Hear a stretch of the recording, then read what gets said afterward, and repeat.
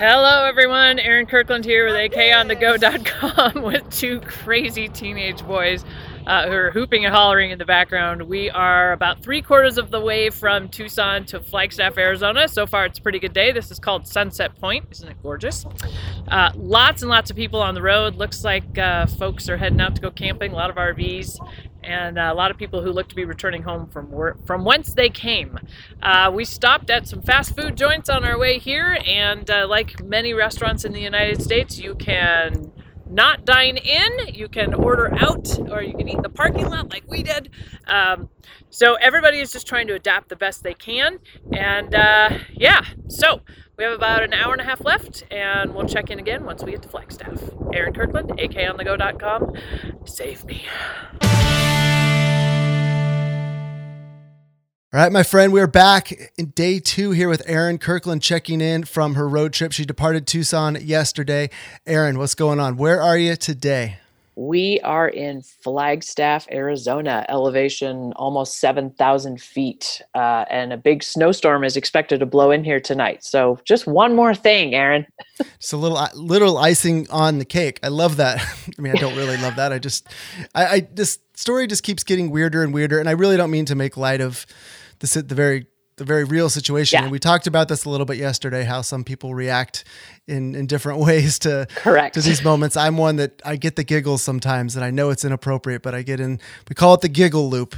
Yeah. And this is happening, and, we're all going to respond as different human beings. And I think there's no question that this is absolutely serious and getting more serious by the hour.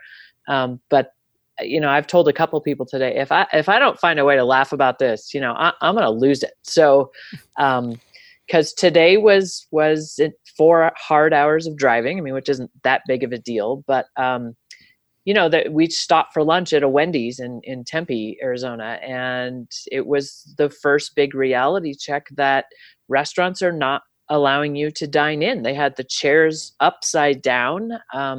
You drove through the drive-thru, or you walked in and got your food and left.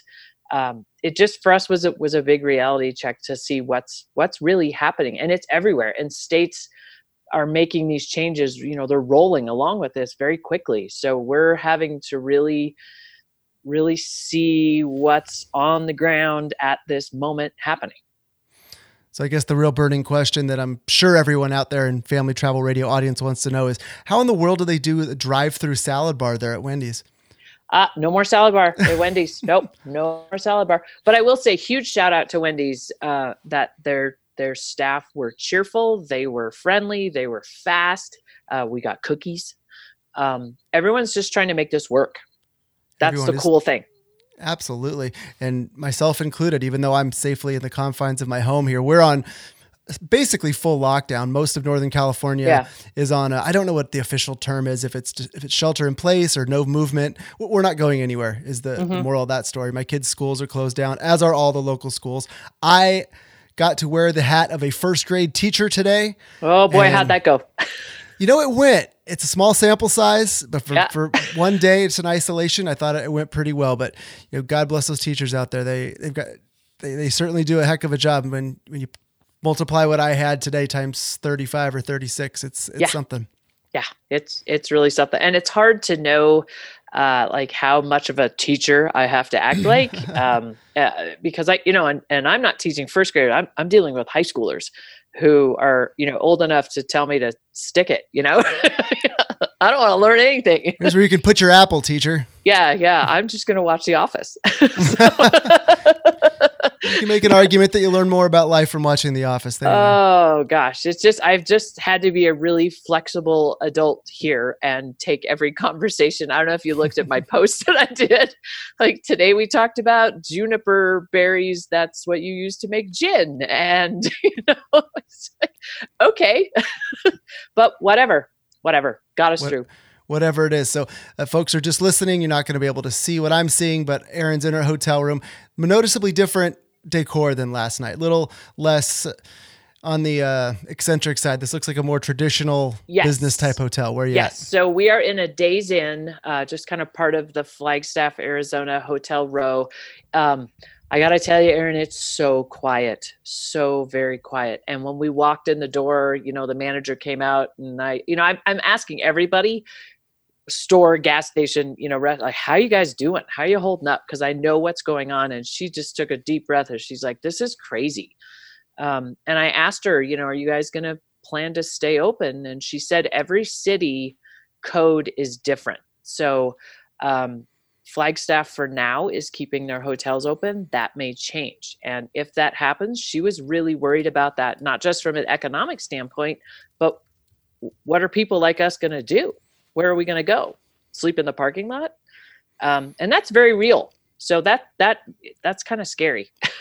That is absolutely real. And I'm thinking about just here at home, we only have one geographical area really to concern ourselves with as far as what's going on the ground. What do we need to know about what's open, what's closed, and what we can do and what we can't do?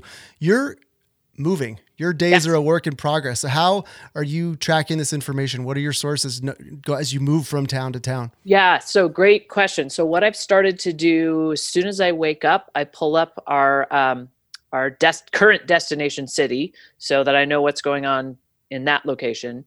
And then I pull up the city we're anticipating ending up at for the night. So let's say tomorrow we're going to be in Santa Fe, New Mexico. So I pulled up Santa Fe City, not the Visitors Bureau, but the actual city website to see and every city has, right at the top, coronavirus updates.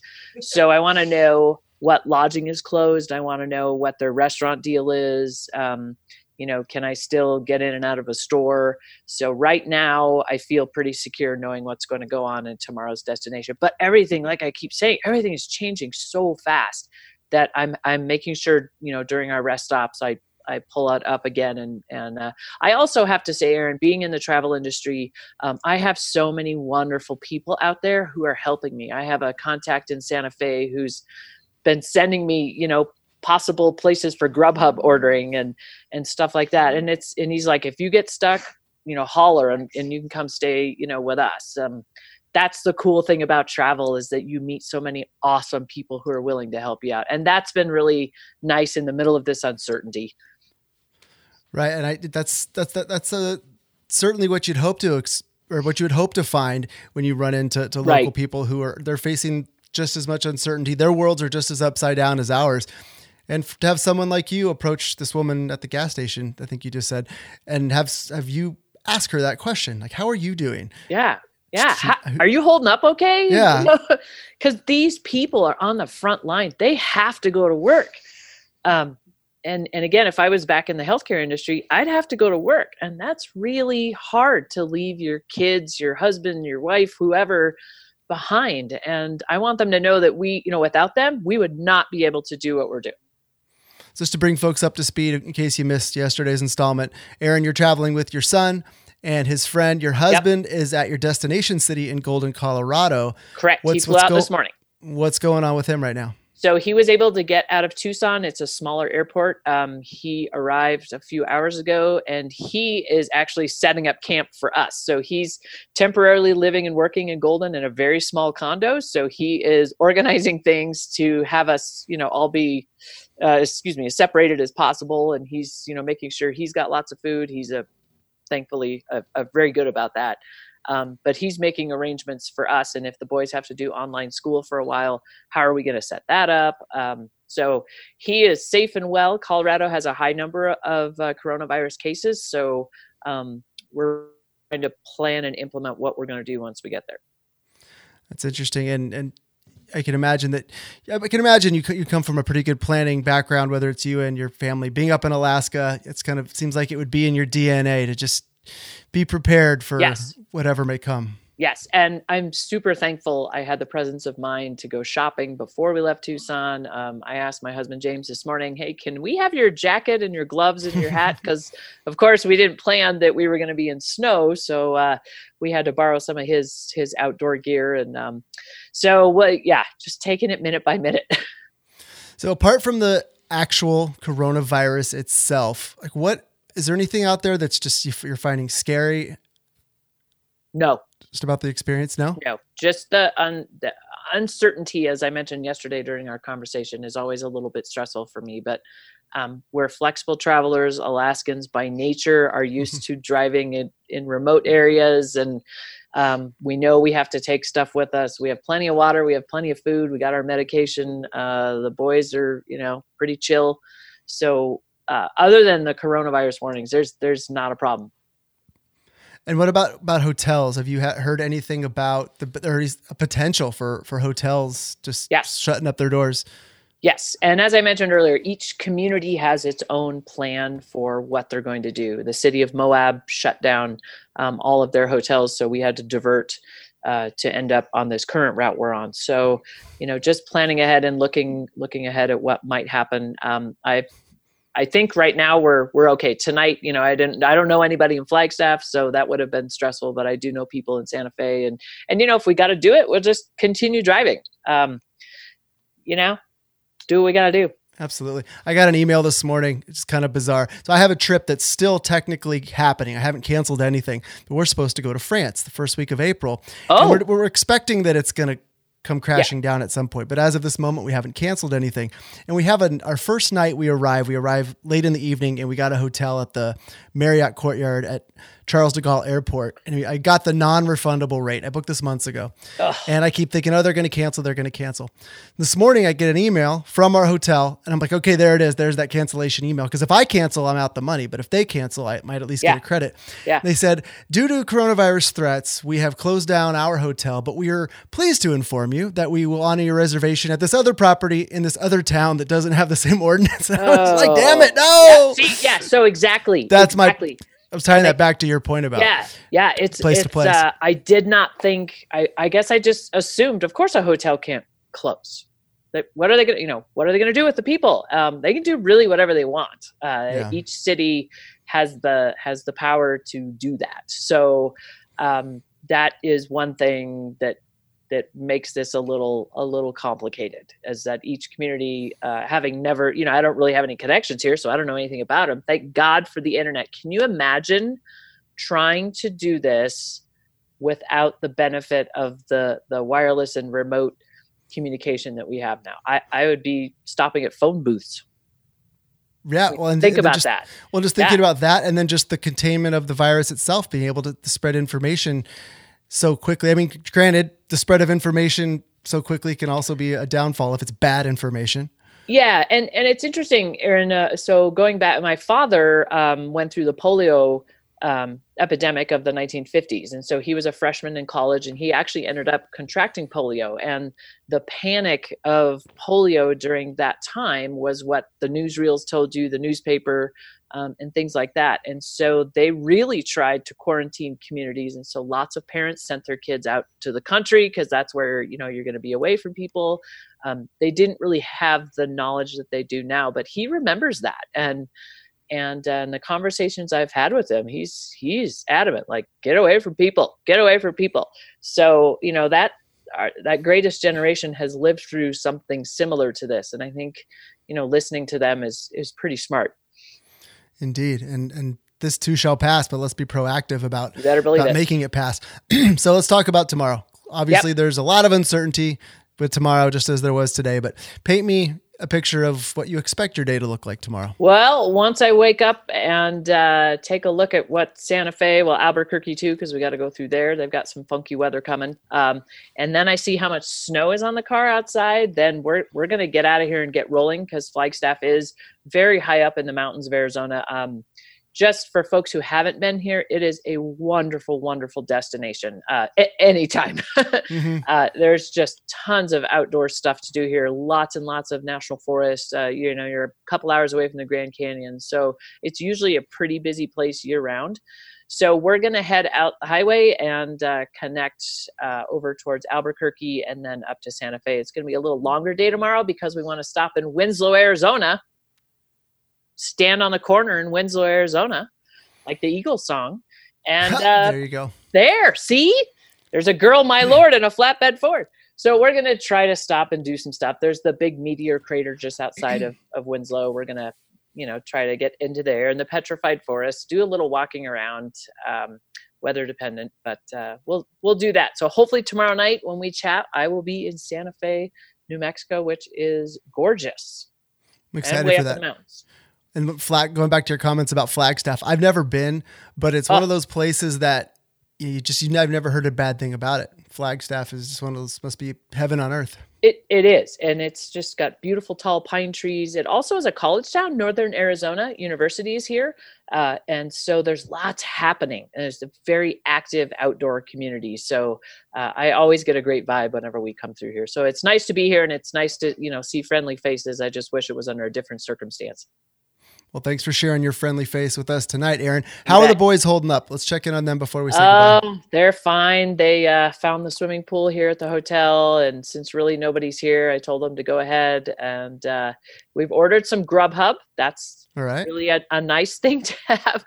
But, Wendy's salad bar?